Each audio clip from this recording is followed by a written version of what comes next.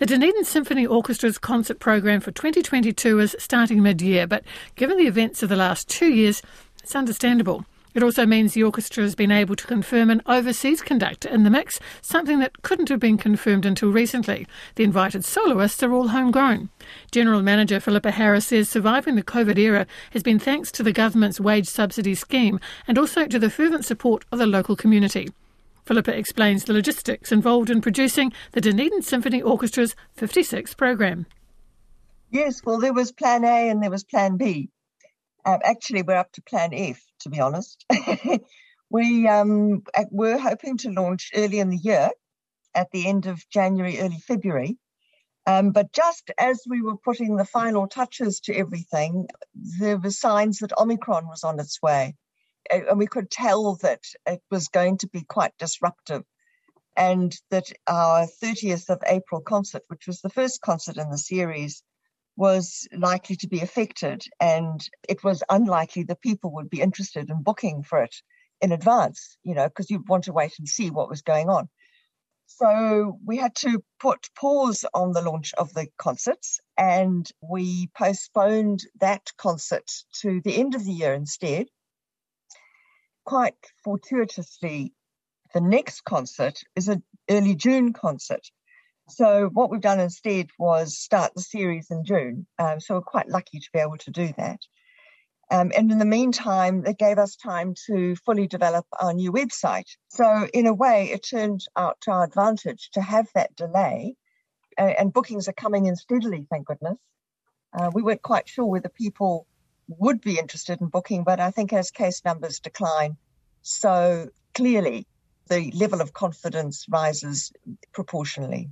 I mean, funding's always tight for orchestras, particularly perhaps for regional orchestras, but how have you managed to survive? It's been an interesting time, Lynn. We've had to rely quite a bit on the wage subsidy, to be honest, and that's because we wanted to pay people, our players and conductors and soloists, for cancelled concerts. And without the ticket income and the sponsorship income coming in, that was going to be tricky to do.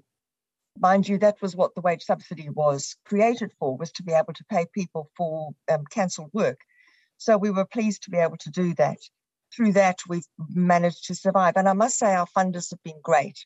And without them, it would have been even trickier. So we've been lucky, and many people who had booked subscriptions to our series concerts decided to convert what they had paid to donations.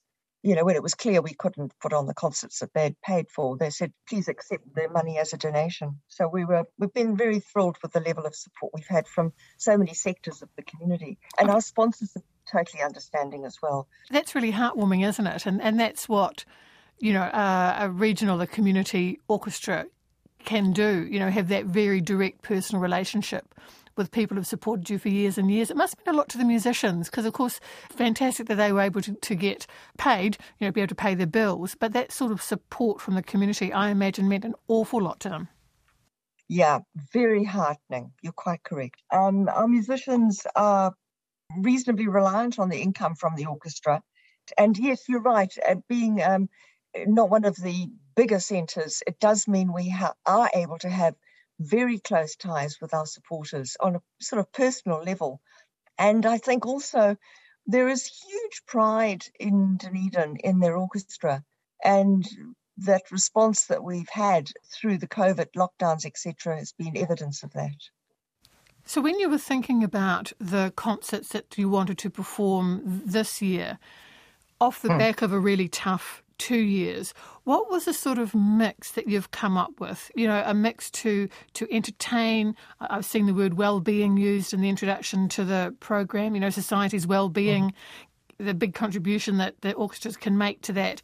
But also, of course, you want to test your musicians too.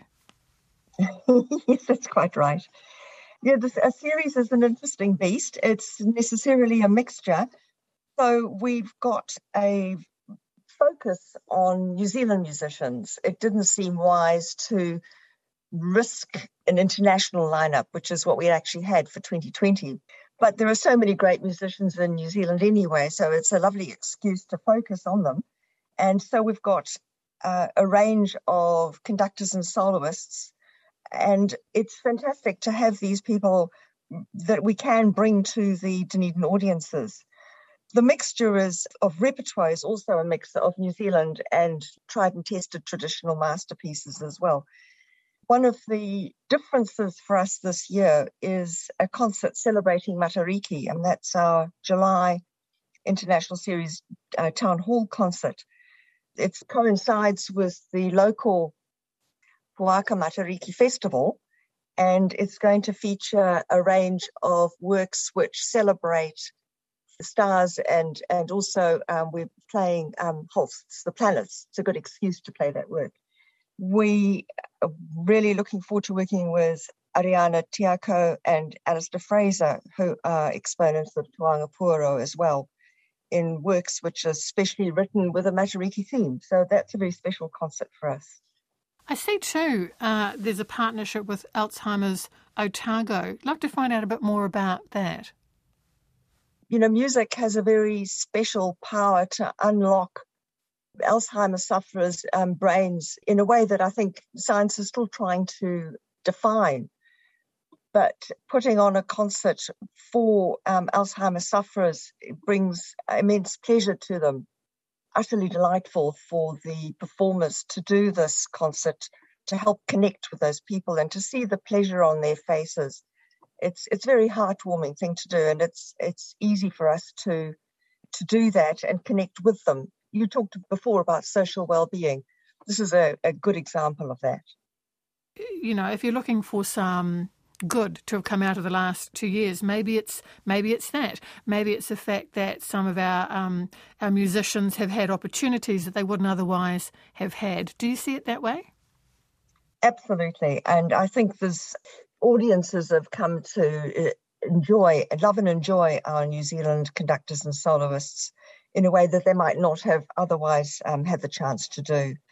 And I think also, Lynn, the other thing that has come out of the COVID is the appreciation of all those involved in the concerts, that live performances have that X factor. It's that sort of electrical connection between the conductor and the players and the audience that you just can't get through digital means or recordings. So I think there's an added excitement from everyone's perspective to go back to live concerts. I see that you're confident enough to be able to bring into the country at least one conductor for this series, and this is an Italian-Australian cellist turned conductor. I mean, again, you know, we started talking about the logistics of this. Perhaps that was one of the last things that you could sign off on, knowing that the borders are open and this would be possible. But tell me about Umberto. He sounds very interesting. We actually connected with him via our principal guest conductor, Simon Over. Simon Over is a London-based conductor who sadly, of course, hasn't worked with us recently, but he had worked with Umberto in London, I think, and said that Umberto had then moved on to be the principal cellist of the Sydney Symphony Orchestra, and that Simon would very much like to work with Umberto in the DSO as cello soloist. So I think it was about 2015, Umberto came over and worked and was soloist. I think it was the Elgar Cello Concerto. And it was a very interesting week, actually, that one, because Umberto, usually a soloist will come at the end of the rehearsal week, just before the concert, and there'll be a couple of rehearsals, and then there's the concert. So there's very little time to really engage, for the soloist to really engage with the orchestra and vice versa. What Umberto did is he came at the start of the week. So that whole week we worked on the Elgar Cello Concerto. And so by the time of the concert, there was this real feeling of connection between the orchestra and Umberto. So it was a very deeply satisfying musical experience for everyone. Now we're moving on to 2022, and Umberto has hung up his cello bow, as it were, and taken up the baton, and is a leading conductor of Australian orchestras. And so we've invited him to come over and conduct us. And you're absolutely right. This is the one risk that we're taking in terms of someone who's not New Zealand based. However, it's looking good, isn't it, for the borders to be open then?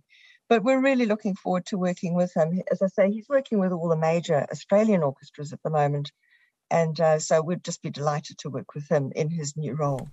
The Dunedin Symphony Orchestra's General Manager, Philippa Harris there.